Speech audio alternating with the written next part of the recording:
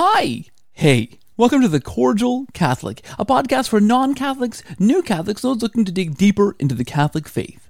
I'm K. Albert Little, an evangelical convert to Catholicism, and this podcast is born out of one particular idea. It began for me when a Protestant pastor I was working for asked me the question, what's more important, the Bible or tradition?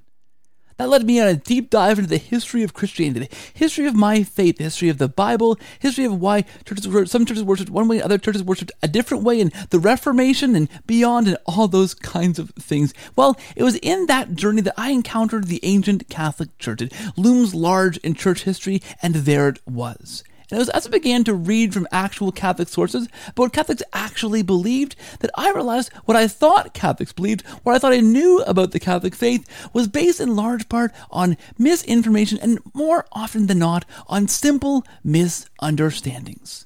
Simple misunderstandings. Well, this podcast serves to fill in that same gap. The gap between what you think Catholics believe and what we actually do.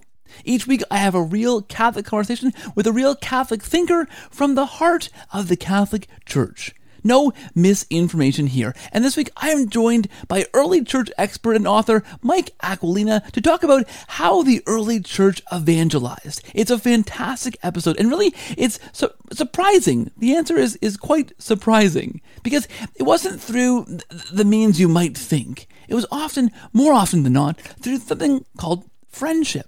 Through living a radically different life as a Christian in the early church. It was different than the pagans who lived a very different way. But then by befriending people, by befriending non-Christians and living your life alongside them, answering the questions that they have, posing questions of your own, and listening. It's a fantastic episode as we dive deeply into the early church and the methods that those early church fathers recommended and wrote about in terms of how we evangelize. And I'll say this too, it's fascinating how that's a very different time, of course, 2,000 years ago just about, from then to now in the 21st century. A different context entirely. Yet there are so many lessons and so many similarities that we can see from this pre-Christian time to our current kind of post-Christian time, and lessons we can learn from the early church fathers, those very first Christians, and how they evangelized that apply very much to today. It's a fantastic conversation. I think you'll love it. Mike's always a great guest to have on this show, and one of my favorites to dig into the early church with. I think you'll love it. This conversation and others are brought to you by our patrons at patreon.com/cordialcatholic. If you want to help support this show, head over there and have a look. There are all kinds of ways that I try to give back to you. Monthly free draws, a free behind-the-scenes podcast for patrons only, and all kinds of things that I try and give back to make it a bit more of an incentive to support the show. But really, if you like this work that we're doing here, please do consider supporting the show. It's not my full-time job. It's becoming harder and harder to do this, to find time as our family grows. And so any underpinning that I can receive from you guys really helps to keep this thing going and growing, and really makes it possible week after week. So head over to patreon.com/cordialcatholic and see how you can support this show, and thank you in advance. Without any further ado, here's my conversation with Mike Aquilina on how the early church evangelized. It's a great conversation. Please listen and enjoy.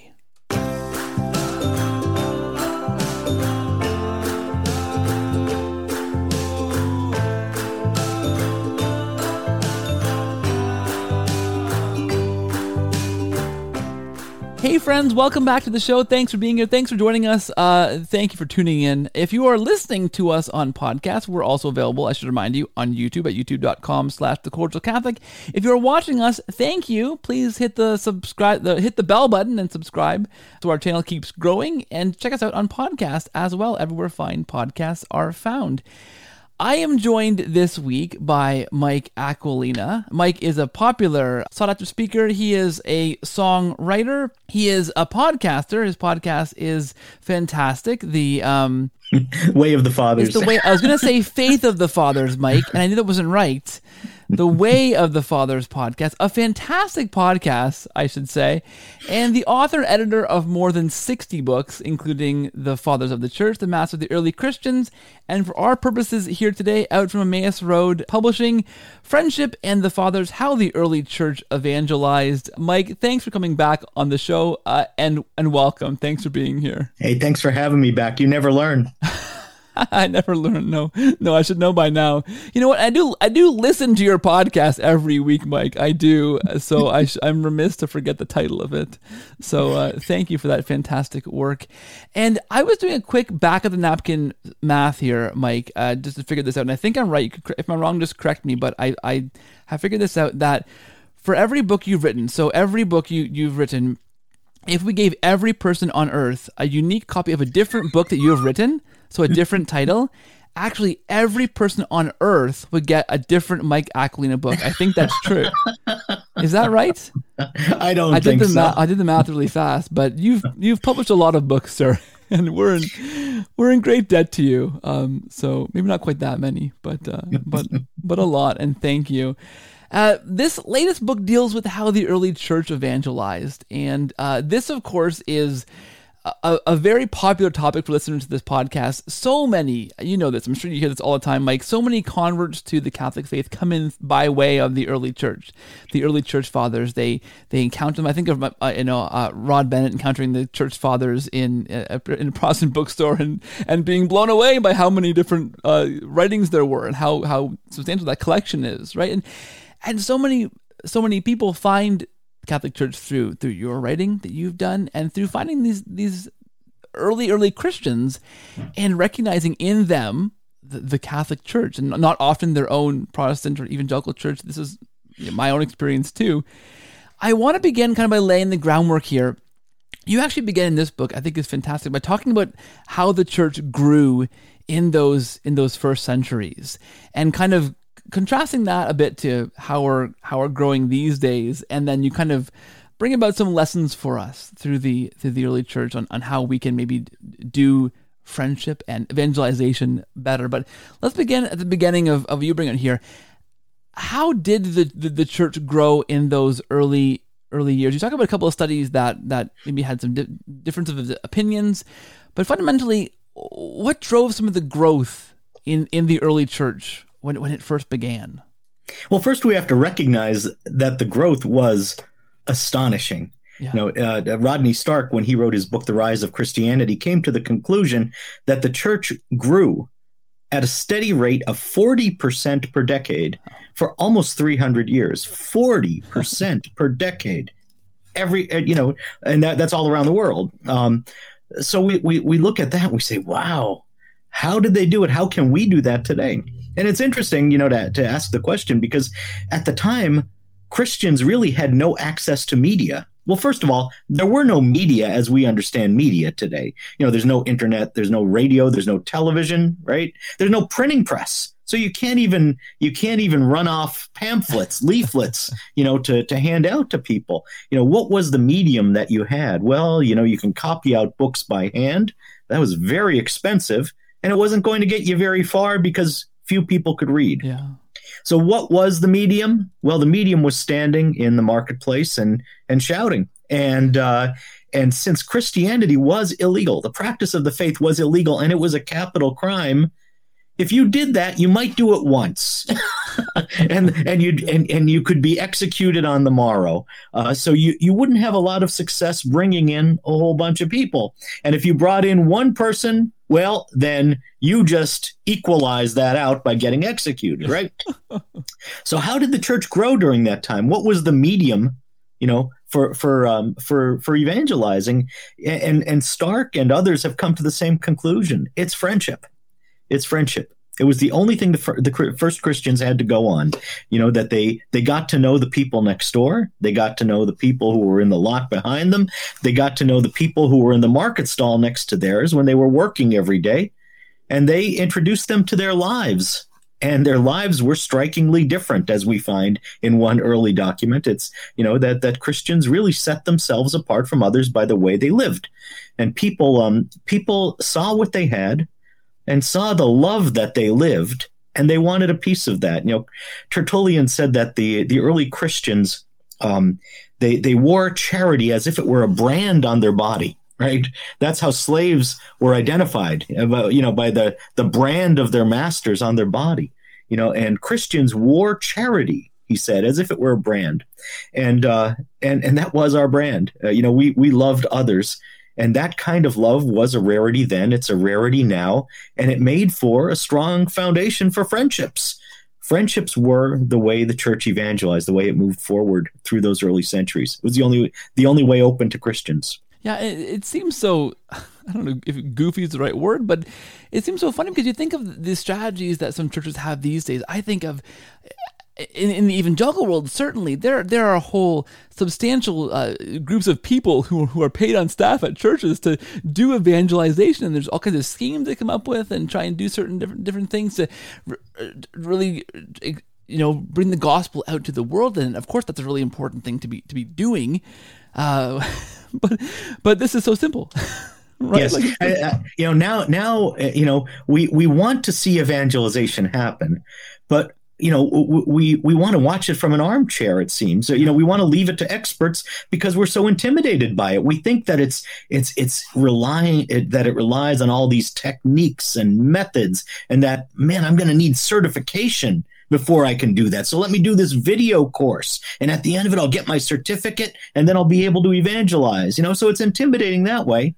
Or, for some Catholics, it may be a turnoff because maybe they've encountered some methods that are used by fundamentalists and evangelicals, and they've been turned off by them. They feel as if they were being used, as if they were being made into a project, or being sold Jesus in a 90-second elevator pitch, or that kind of thing. And that just makes them feel a little queasy. So there are all kinds of wrong impressions we have about evangelization, that it needs to involve this esoteric knowledge or some kind of special certificate approved by the bishop or something like that. But really, it's what we're equipped to do from baptism. We're supposed to go out there and make disciples of all the nations. Yeah, that's brilliant, right? It seems so, because there is that especially amongst Catholics, right? There is that sense of evangelization being a negative thing, maybe, right? This thing that is scary or hard to do, or something that, like you say, that you've seen maybe fundamentalists do on the subway or in the mall or on the street corner or something that or on campuses. That's really a turnoff. But as you say, we looked at the example of the early church. We looked at them for so many things. And here's another great thing we can look to them for, right? Just living out that life in a friendship. That's right. That doesn't require any special skill to be a friend to people and live out your faith, right? And they succeeded, and not in a way that a megachurch does. A megachurch, gets filled to the rafters for what's the lifespan nowadays? 9 years. Yeah. And then, the next wave comes into town and everybody leaves this mega church to go to that one. That's not the way the church grew back then. People were going into something that wasn't entertaining them, something that might get them killed, and they went in eagerly, and they went in for life, and the growth continued through centuries. So, I think we have a lot to learn from them. It's good for us to look back at them and really, I don't know, put it under a microscope, learn how they did it and how they approached friendship in general. Yeah, absolutely. So we talk about the early church, and I think there's a lot of misconceptions maybe out there about the early church until people actually begin to read about the early church. I know for me, and I mentioned this before, so many evangelicals, Protestants who live out their faith and think they're living in kind of an early church type model, right? We'd have these, sometimes small house churches, these small cells of Christians who get together and we go, oh yeah, this is how the early Christians did it. And that I think is true in part. We miss a lot of what else they were doing or did back then. But I want to take a second to kind of talk about what that looked like, what the Christian church looked like in the early church. And we have episodes about this. You and I actually have episodes about this on this show. But I think it's worth kind of covering that ground a little bit here. And you break up the early church into kind of two sections, I think, in this book, right? This kind of pre-Constantine church and then this kind of post-Constantine church. Now, of course, some listeners might immediately have alarm bells going off and go, yeah, there's Constantine, right? He corrupted the church and made them all Catholic and brought the ritual in and this and that, which I think we can safely debunk. And maybe you want to say a word on that in a minute, but let's just talk for a second about how this early church, the context, how they looked, how they operated as they began to then evangelize. What was it? These little cells of Christians isolated from the rest of the world doing? Is there truth to that? What does that look like in the pre-Constantine kind of era? Well, it seems that the church was underground for a lot of the time, and then it would be tolerated for a while, and then it would go underground again. There was persecution for the better part of 300 years. Okay, we do know that. The laws were on the books. The anti-Christian laws were on the books from Nero forward, So there was always a legal grounds for Christianity. Now, it was not always in the best interest of the emperors or the local government to prosecute those laws, all right? Because sometimes you needed Christians to fight your wars, right? And to staff your army or to do other things that were necessary. And Christians were the best people you had at hand. So you relaxed the laws during those periods. But then, there would come another time when the laws would be back in full force. The 3rd century was a lot like this. It was up and down and up and down and up and down. Christians were always waiting for the other shoe to drop. So sometimes there would be periods of peace, and during those times, sometimes they'd even build churches for themselves and have places to worship that way. These Christian synagogues, some of which have survived from that period. So how to describe it? It was a local phenomenon for most people, not because it had to be, but because communications was so slow. Okay, getting the word from one place to another took a long time. So within a city, you might have several house churches that were meeting, but they were always in touch with their bishop. And they had a pretty good system worked out for that, in that in a lot of the cities, they would ordain 7 deacons, because that was the model from the Acts of the Apostles. And the deacons were really the eyes and the hands and the feet of the bishop. So the deacons could kind of fan out in the city and get to know all the Christian people and get to know their needs, get to know the poorest and what kind of assistance they needed right now. And they would get the word out from the bishop, whatever word that the bishop wanted delivered to his people. So there were pretty good lines of communication within the local churches, and the churches followed the same model that they followed in 107 AD at the time Ignatius of Antioch was writing. They had the same structure that they had in 107 AD when Ignatius was writing. There was a bishop, and he had his presbyterate, his priests, and then he had his deacons, the diaconate. We still follow the same structure today. Rome enjoyed a primacy from those early times as well. But again, the communications weren't really smooth. They weren't really easy from place to place. So that was mostly a primacy of honor paid. Rome was a court of last resort for arguments and property disputes and that sort of thing. It's funny, we have one instance in the 3rd century of a persecuting emperor who called upon the Bishop of Rome, the Pope, in order to settle a property dispute in Syria, right? Because he couldn't settle it. He couldn't figure out what these people were after, so he asked the Pope to settle this property dispute. So you have a persecuting emperor who's recognizing the authority of the Pope over all the Christians in his empire. Amazing. That's interesting. That's phenomenal.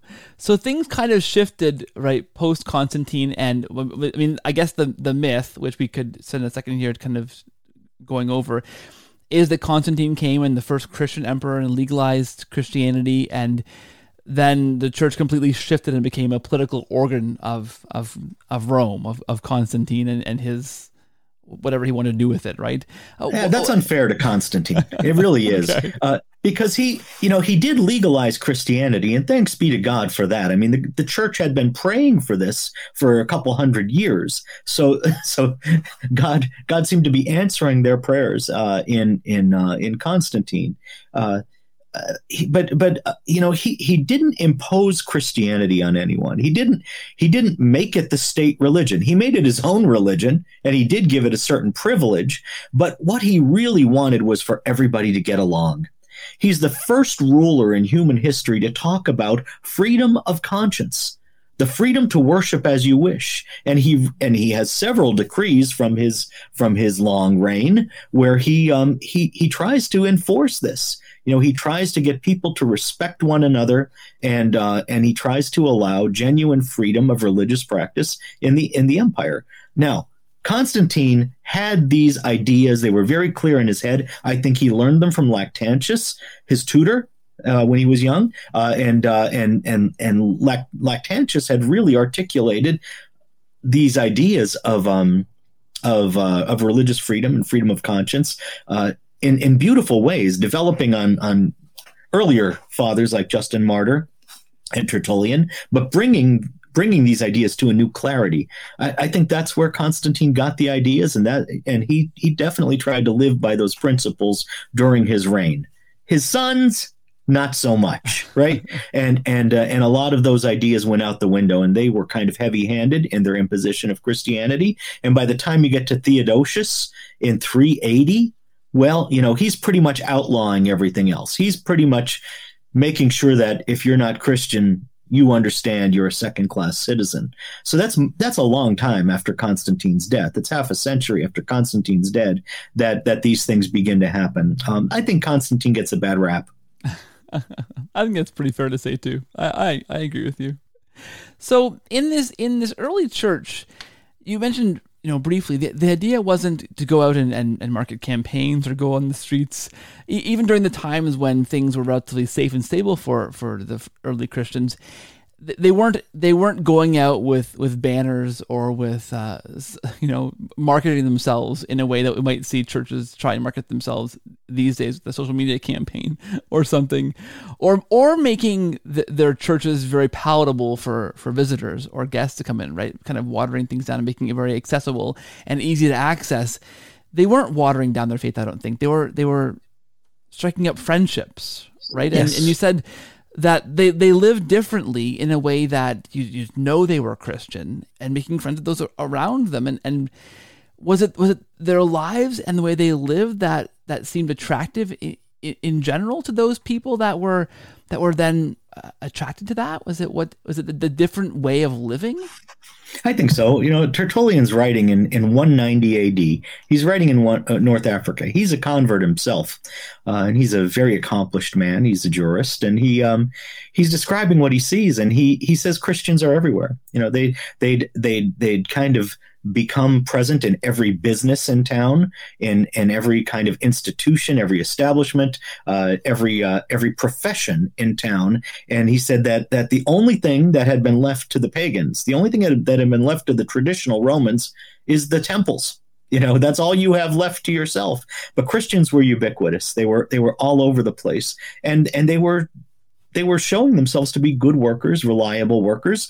They were working for God. They were trying to be virtuous, and this generally makes for good employees. So people noticed. And as I said earlier, the other mark of the Christian was charity. Yeah. Charity. That he brings this out in his description of Christian worship, because he's talking about what the church does with whatever comes in the collection plate. Where do we spend it? He said, we don't spend it on drinking bouts. We don't spend it on parties. We don't spend it on feasting. What do we do with it? Well, we take care of those who are suffering in the mines. We take care of prisoners. We take care of slaves. We take care of those, orphans who've been abandoned. He goes through a long list of people who are in need, and the Christians are taking their community chest and they're spending it lavishly on all these people, and they're happy. It shouldn't be a secret, but it seems to be that we're happiest when we give ourselves away in love, when we give away the things we have, when we share what we have with others. I believe that those who were neighbors of these Christians looked at their happiness, saw their homes, and they said, I would love to have a happy home like that. How do I do it? And then they asked the questions. It was a dangerous thing for a Christian to share his life with another, right? Because if it comes the season of persecution and you're denounced as a Christian, well, then your life is on the line. So the Christians had to make themselves vulnerable when they were making friends, but they took that risk, and taking that risk, they managed to convert the empire. And it's quite radical. That charity is quite radical, right? For the time, I mean, we take it for granted now in a sense that there are hospitals to take care of people, and there are there are charities that reach out to homeless people and to widows and to orphans and to single mothers and these kinds of things. That's kind of taken for granted these days, but that was radical stuff, right? That was really the cutting edge of what we could call human rights, but charity. Right? Yes. The hospital did not exist before Christianity. Yeah. It's a Christian institution, and the same can be said of universally available education and a lot of other things that we think of as ordinary monuments of culture. These are the things that define us. These are the things that define our civilization. Well, they're Christian inventions. We don't appreciate that, but that's what they are. Christians were already laying the foundations of these things, and were already known for doing these good deeds in the 2nd century, the 3rd century, and up into the 4th century, when it all became legal. Now, at that point, Constantine did put the treasury of Rome behind so many of these great developments, so that within a few years, it became a very normal thing for a city to have several hospitals, and they were funded by the state at that point. But often they were staffed by monks and nuns because they were the ones who were really giving their lives to it, and they were fearless in their treatment of the sick. Yeah, that's really interesting. And too, you mentioned the risk of all this, right? That's so, I mean, in those times of persecution, I teach RCIA at our local parish, which is the class for listeners, the class for adult converts to the Catholic faith. And I always talk about the early church and some of the roots of RCIA. I learned this from your books, probably, actually. Some of the roots of these things in the early church and how it was kind of done in secret. And some of the titles we use for the people who are in the program as we go through the program, and some of the terms we use are terms that come from the early church. And it's this idea of being kind of surrounded in secrecy, and sometimes and being initiated into these secrets of becoming Catholic. And in part, I think, because it was a risky thing to become Christian at that time, right? And so these Christians, these Catholics who are putting themselves out there, who are living in the public square, who are befriending people who aren't Christian, who aren't Catholic, that is a dangerous thing to do, right? In a really real sense. It's dangerous, and it's prudent to kind of give them a gradual introduction to Christianity. So that we didn't lead with the creed, for example. What is this Christianity? Well, let me begin by reciting the Nicene Creed to you. Well, the Nicene Creed wasn't there during the time of persecution, but there were other creeds. Okay. So no, that's not the way you begin. Also, they didn't reveal the sacraments until the people were ready to receive the sacraments. So that came much later in the development, and you can imagine why. Okay, you can imagine this coming from hard-won experience. Well, what is it that you Christians do? Well, we go to worship and we eat God. Yeah. Oh, you eat God, do you? Right? And who's your God?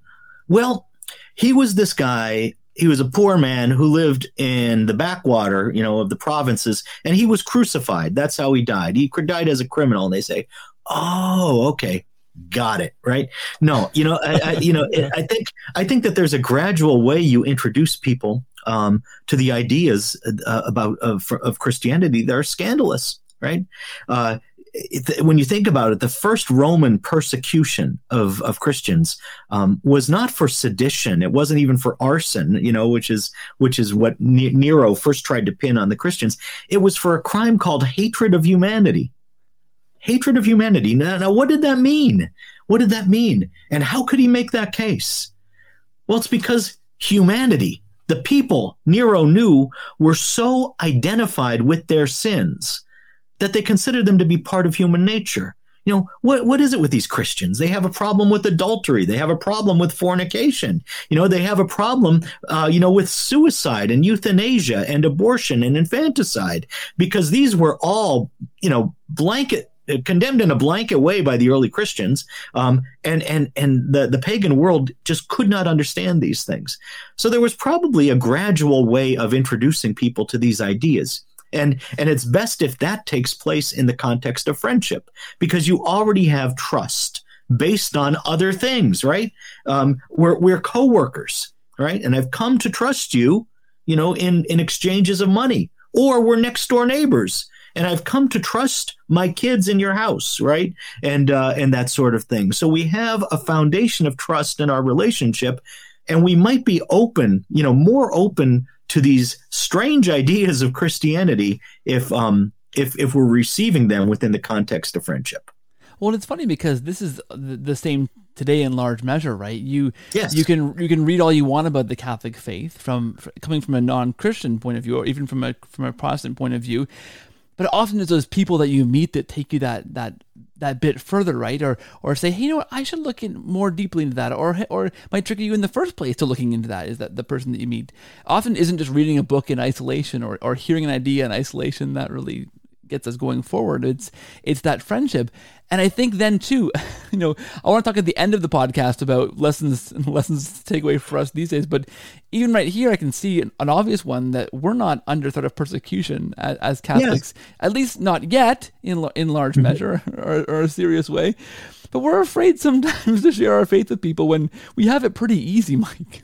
Yeah, we do. I mean, every now and then we get bullied on social media and that sort of thing, or we'll get shut down on social media. But we're not experiencing the kind of persecution you find, in early Christian history. We're kind of like in that period. There's a passage in the Epistle to the Hebrews where it says, you haven't yet been tested to the shedding of blood, as if to say, stop your complaining. You haven't suffered the way a lot of other Christians have suffered and are suffering today. And we haven't. We've got to keep speaking the truth now, because the truth is getting rarer and rarer, and the falsehoods that are being spoken are getting bolder and bolder. And there are people who are just believing them in a zombie-like way. So if we don't say anything, if we don't speak, then this is going to continue, and things will get worse, and eventually, we'll see that kind of persecution that we don't want to see.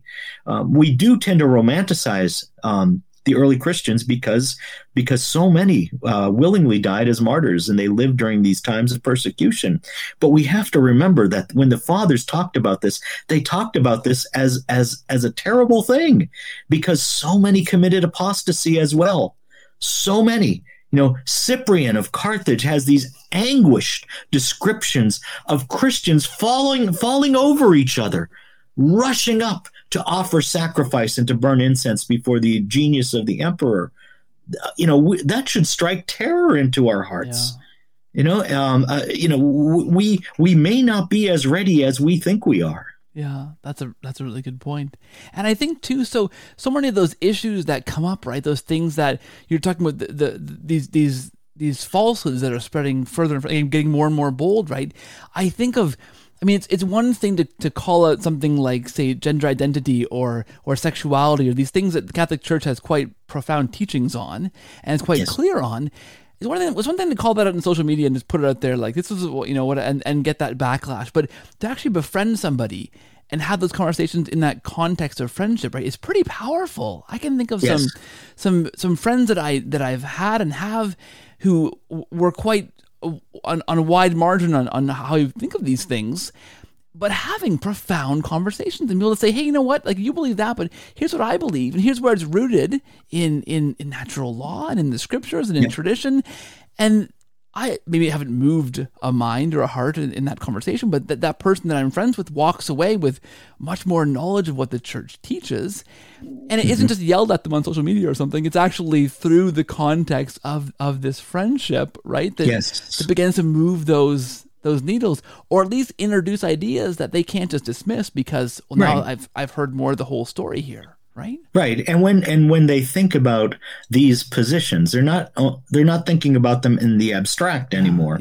They're thinking of them as these positions that are ardently held by a good friend of mine. Yeah. So your face is on them, all right? And it changes the way they think about these things. They're not just things that are done anonymously or remotely, or things that are done, in one of those red states, right? Ideas that are held out there somewhere. No, I know somebody who thinks these ways, and he's not a nut. Trust me, So it does bring the conversation, the big conversation, to another level. Yeah, I think so.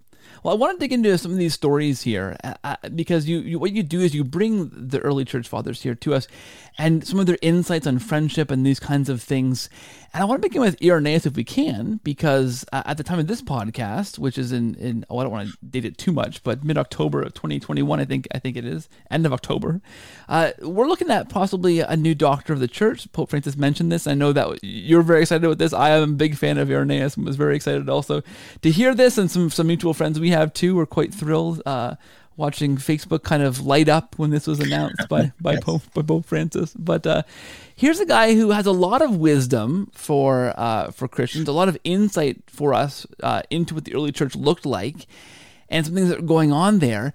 What does he tell us about this idea of friendship? Like what wisdom does he have to bear there for us?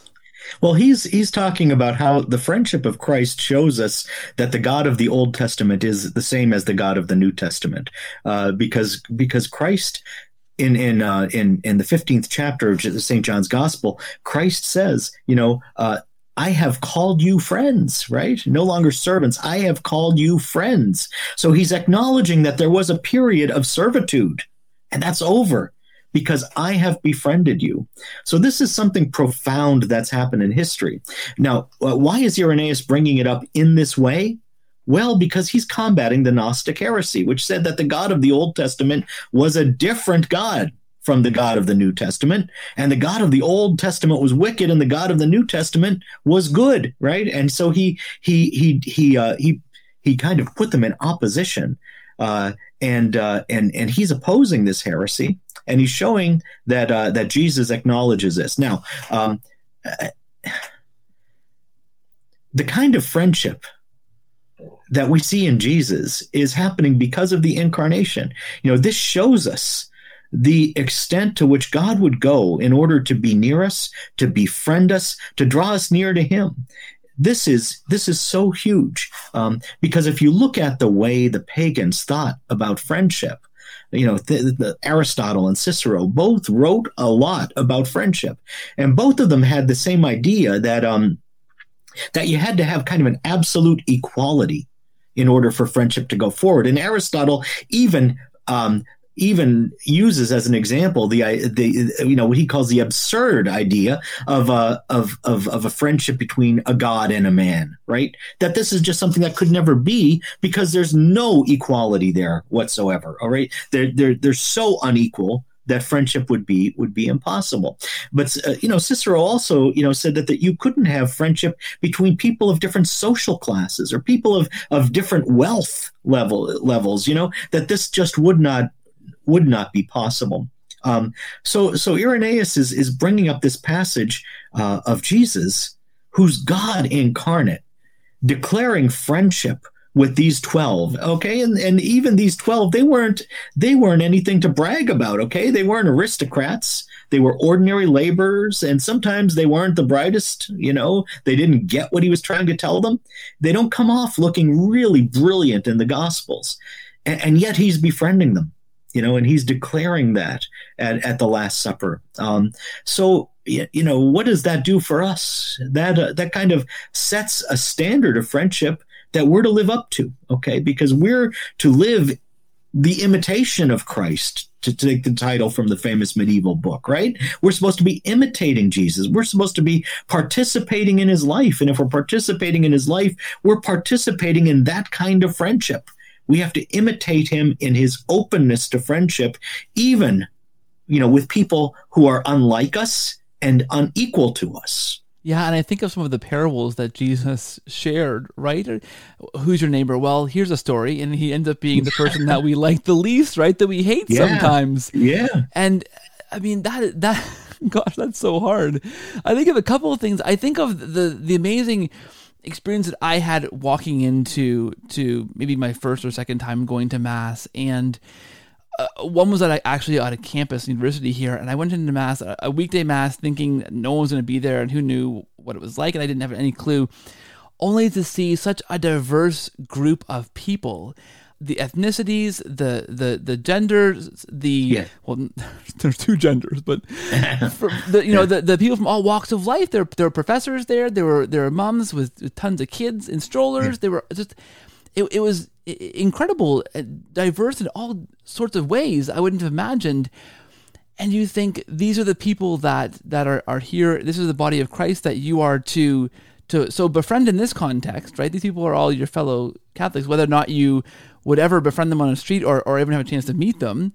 Yeah. And then I think also of then the parables, and those people that you would potentially like the least are your friends, right? And that's the model that Christ gives us for friendship sometimes, right?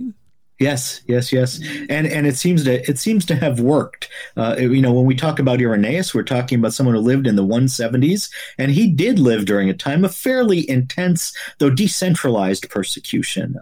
It was happening mostly through mobs and riots, local action, that kind of thing. But it was happening. Yeah, and yet the church was growing so fast that it was alarming the authorities, because these Christians come up with revolutionary ideas. One of the ideas that was most threatening at the time was that women should have vocational freedom.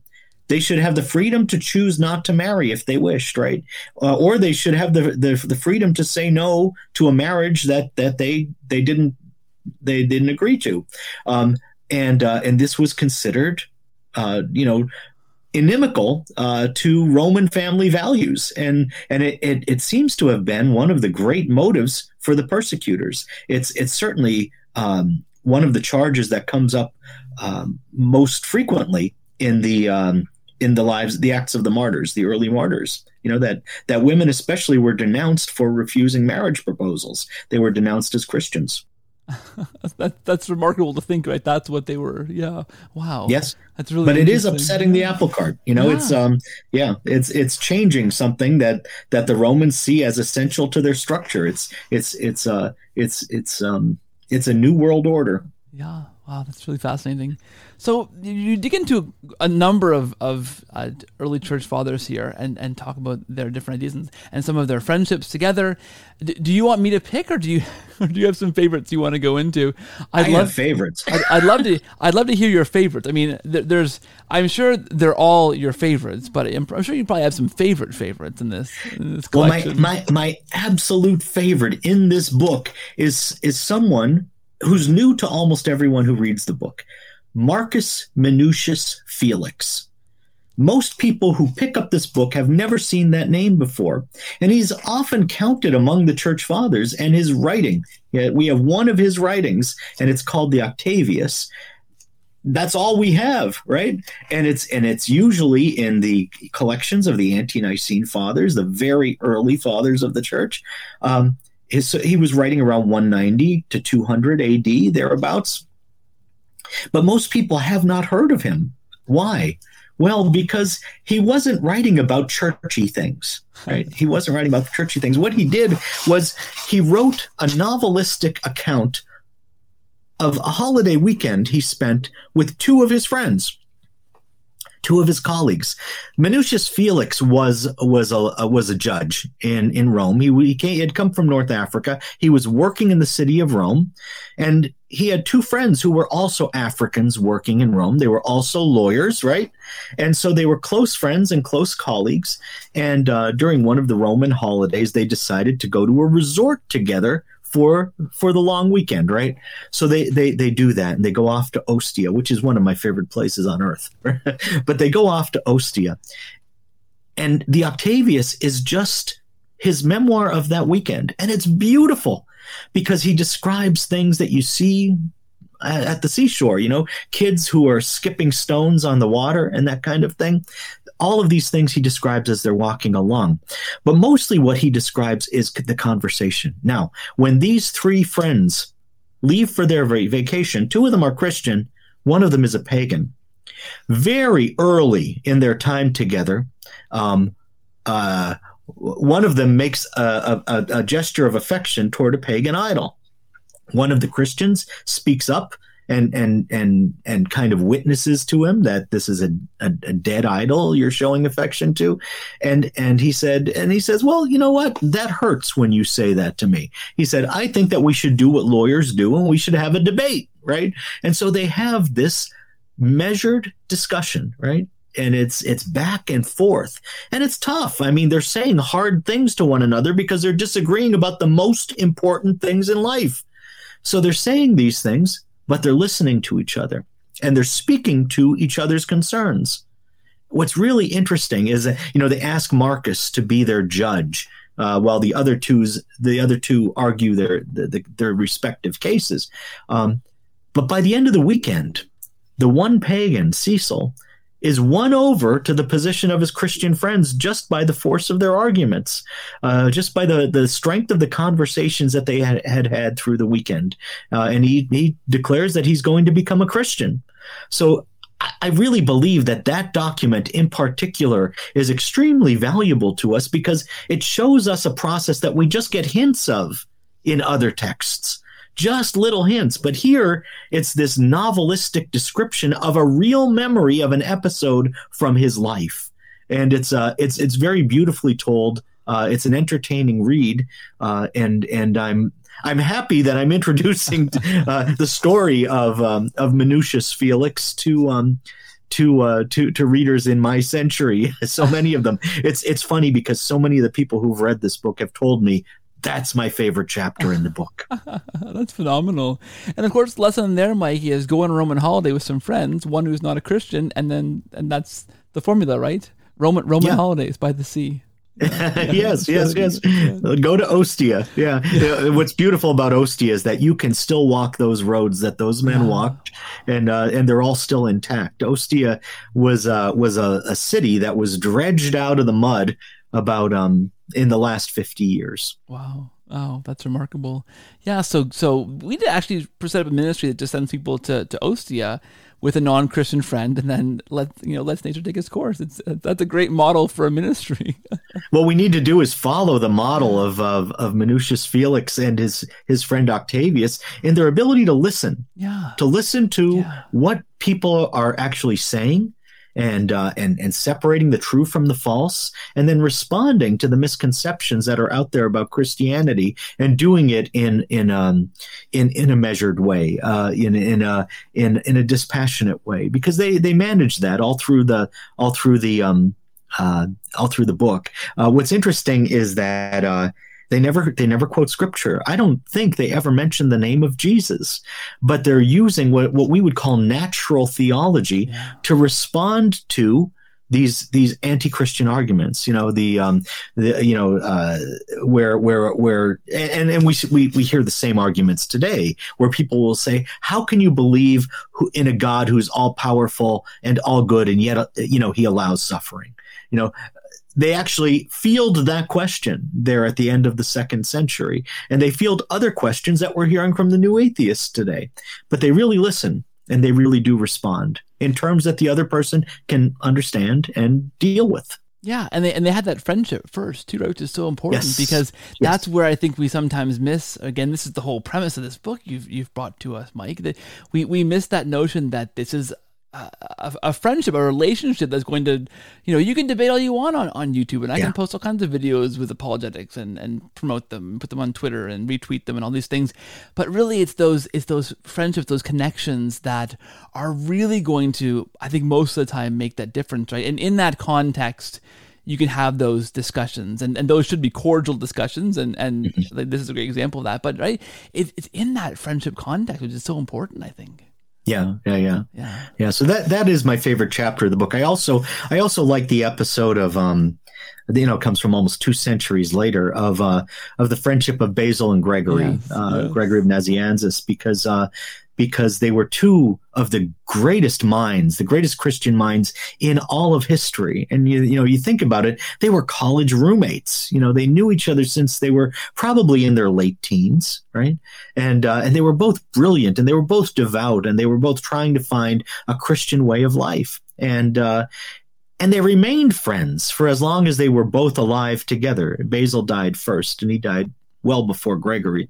But their friendship was not sugar-coated, okay? They had very different personalities, and they often didn't understand each other.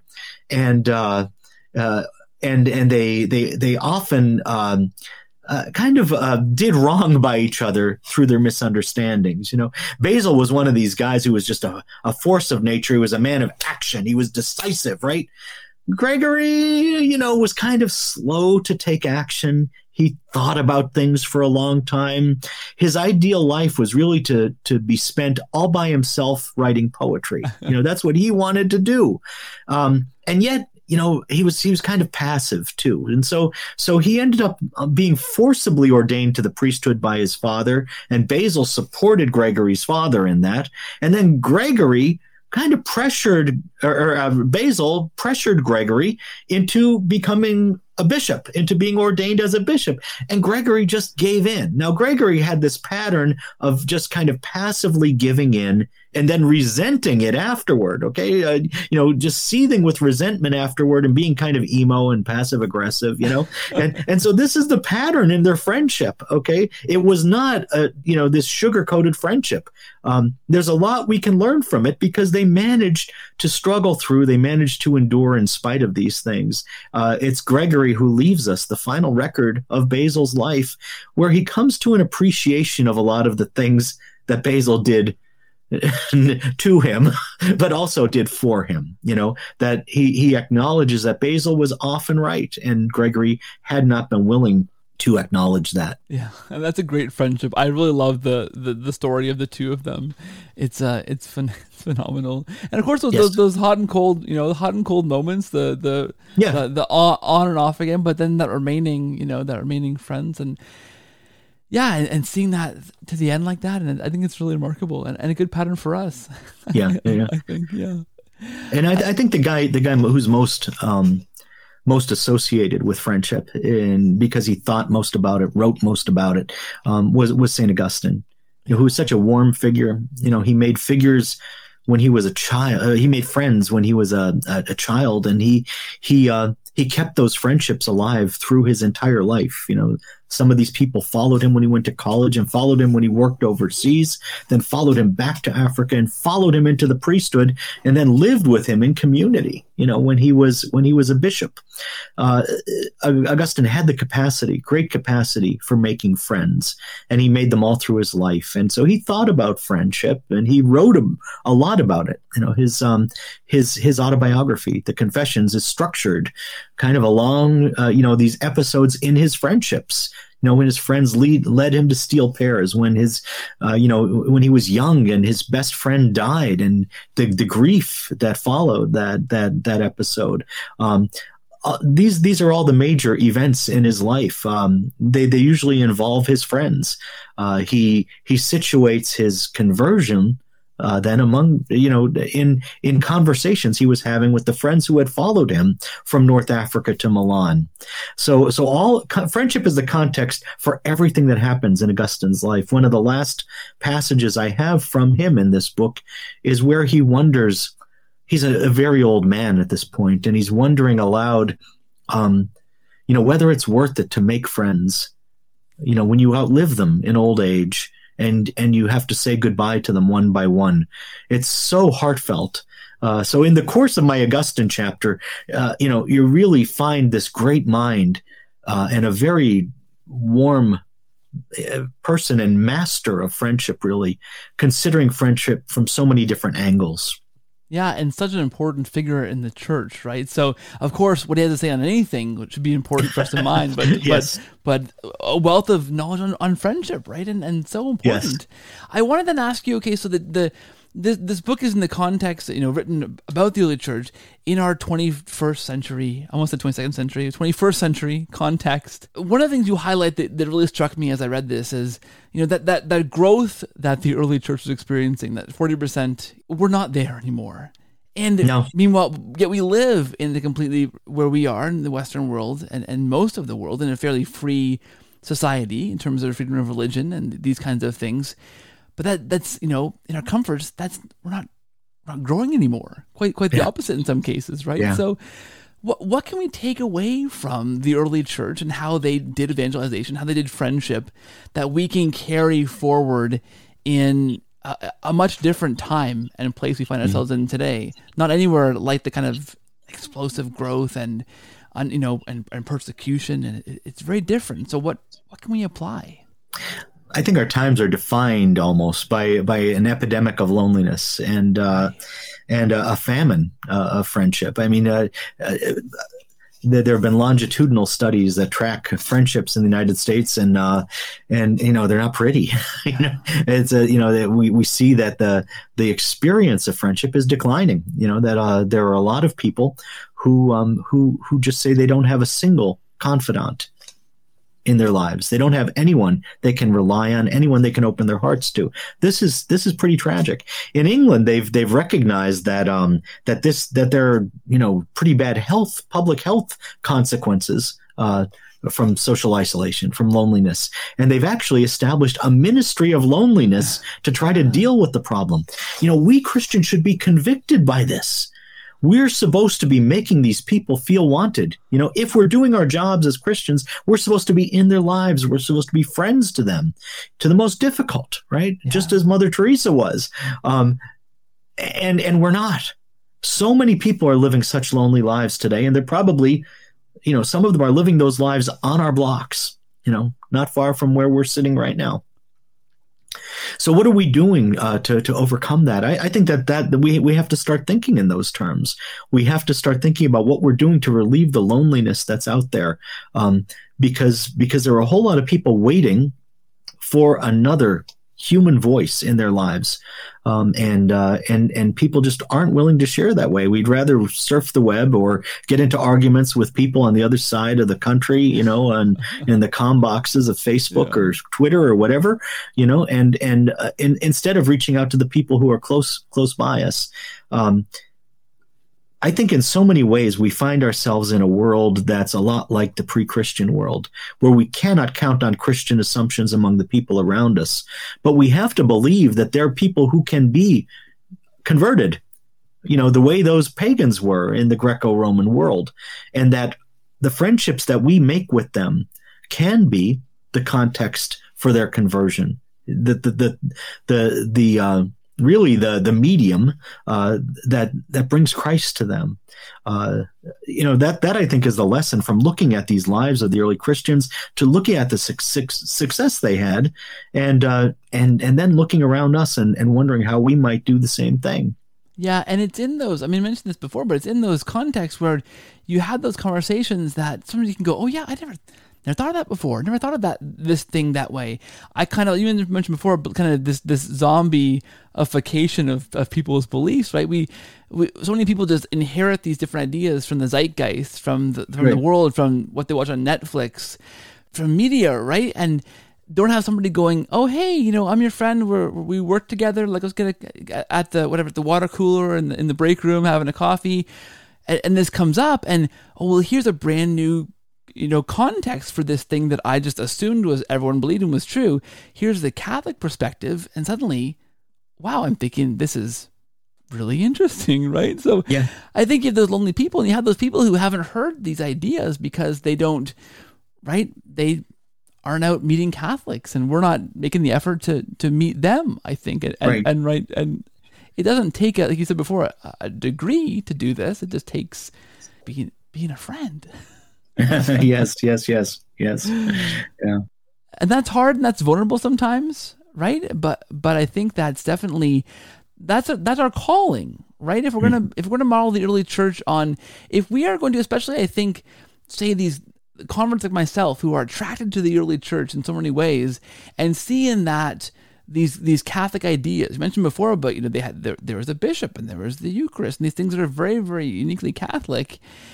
We have to go the full way and begin to live, in like you say, a way that is not so dissimilar as the early church was, in context that, that was pre-Christian, I guess. We're largely more and more post-Christian, right? And so these ideas are sometimes as novel as they were back then, now again, right? They've become novel again because there's a decrease in those being the norm, these Christian ideals, right?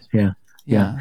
There's a saint of the last century, Saint Jose Maria Escrivá. He had a great line. It was, out of 100 people, we should be interested in 100. Out of 100 people, we should be interested in 100. And those 100 people, they're all interesting. Once we get to know them, at first we might think I have nothing in common with this person. But if you spend a few hours, even spread out over a couple weeks, talking to someone, you'll usually find something that you have in common. Something that can carry the conversation forward and carry a relationship forward. Yeah, absolutely. And of course, what underpins this is the Catholic life, right? The sacraments, right? The Eucharist, prayer. I mean, doing these things, we're not going out there on our own to make friends and evangelize. We're strengthened by those things we receive in the sacraments, right? And that carries us forward in a really powerful way, right? Yes. We're imitating Christ and we're participating in his life. We're simply doing what he did through his incarnation. We're going to places, that it may not be natural for us to go to, into other people's lives, but that's what God himself did. And we're imitating him when we make friendships. Yeah, that sounds fantastic. Mike, I always appreciate your time and conversations. You always have some great things to say, great stories to tell, and great perspective on the early church, which is so important and so attractive to so many people looking into the Catholic faith and looking into the roots of their own Christian faith and where that takes them. And this is a fantastic another book for your collection, your worldwide book tour. Eventually, I think one book per person, I think, is your goal, which I think we can get there, Mike. I mean, you have time. We have lots of time left. I think that's a good. Oh, who knows? But I am fascinated by that period of history, and I think we have a lot to learn from it. Absolutely, and you're teaching us, so thank you. This book is Friendship and the Fathers: How the Early Church Evangelized. It's from Emmaus Road Publishing. I'll put a link in the show notes to find that. What else do you think listeners might be interested in this kind of vein, this topic? I know that I ask most guests where they can be found on Twitter or on a cool splashy webpage. You always say go to Wikipedia because that's your most recent, which is fantastic. So people can go there to find other links, your complete, I think, bibliography. But what other books do you think listeners might be interested in checking out that you've written that might be in this a similar vein? Well, I've written a lot about this period. The book a lot of people know is The Fathers of the Church. I've also written The Mass of the Early Christians, which is another one that's sold quite a few and is used as a textbook in some places. I've taken a few kind of unusual approaches to the period. I wrote a history of medicine that just focuses on how the early church fathers invented the hospital, and that's called The Healing Imperative. I also wrote a book called Villains of the Early Church, which looks at all the troublemakers in the early church and how the church kind of combated bad ideas and persecution in its own way. That book, paradoxically is one of my funnier books, actually. And one of my favorites too. That's a fantastic book. Thank you for that. Listen, it's always a pleasure to have you on the show. I want to say thanks again for having me back. Yeah, I want to say God bless you and the work you're doing for the church. It's fantastic, much appreciated. And I know there are just so many people who, when I said I'm having you back on the show, said, yeah, we love Mike, because so many people who listen to this show are converts, and really it's through work like yours that they can see the Catholic Church, they can see the footprints, the fingerprints of the faith that we love in those very first Christians and how they lived, and that points us, that points them to Rome, and then that begins the conversion experience. So thank you, Mike, and God bless you in that work that you're doing. Oh, God bless you in your work. Well, thank you. Take care.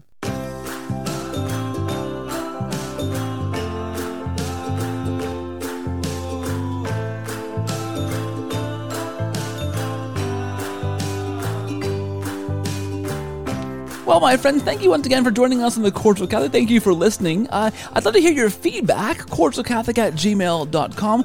I get lots of emails. I write back to them as soon as I can. I promise they stay in my inbox until I can get back to you. So please do let me know who you are, where you're listening from, and why you continue to listen. What do you like about this show? That feedback is so important to keeping this thing going and growing and knowing what direction to take it in. So please do reach out.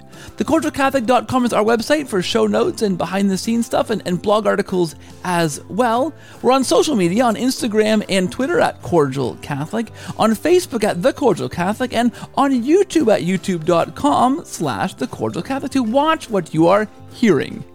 Please do find that channel, subscribe, and hit the bell as well so you are notified when a new video comes out and won't miss a thing. And thanks. Patreon.com/CordialCatholic or PayPal.me/CordialCatholic to support this show. And thank you to the fantastic patrons and people who are underpinning this show. It would not be possible, really, literally, without your help. So thank you, friends. Please do subscribe to this podcast, follow it wherever you find it. If you're listening on Apple Podcasts, take a second to leave a rating and write a little review, because that really helps to push the podcast out to new people. They'll see that review, they'll be curious, and they might check out the podcast. So please do that if you can, and please let a friend know. Word of mouth is a fantastic way to spread the podcast and spread this mission. That's the whole point, right? This mission. Thanks, guys. Please pray for me. Know that I'm praying for you, too. I'll talk to you again next week. Thank you, guys, and God bless.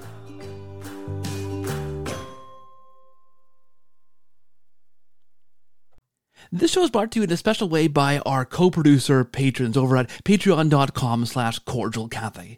A special thanks to Ellie and Tom, Kelvin and Susan, Stephen, Suzanne and Victor, Phil, Noah, Nicole, Michelle, Jordan, John, James, Gina, and Aram for your special support at the co-producer tier and making this thing possible. You guys are fantastic. God bless and thanks for your support.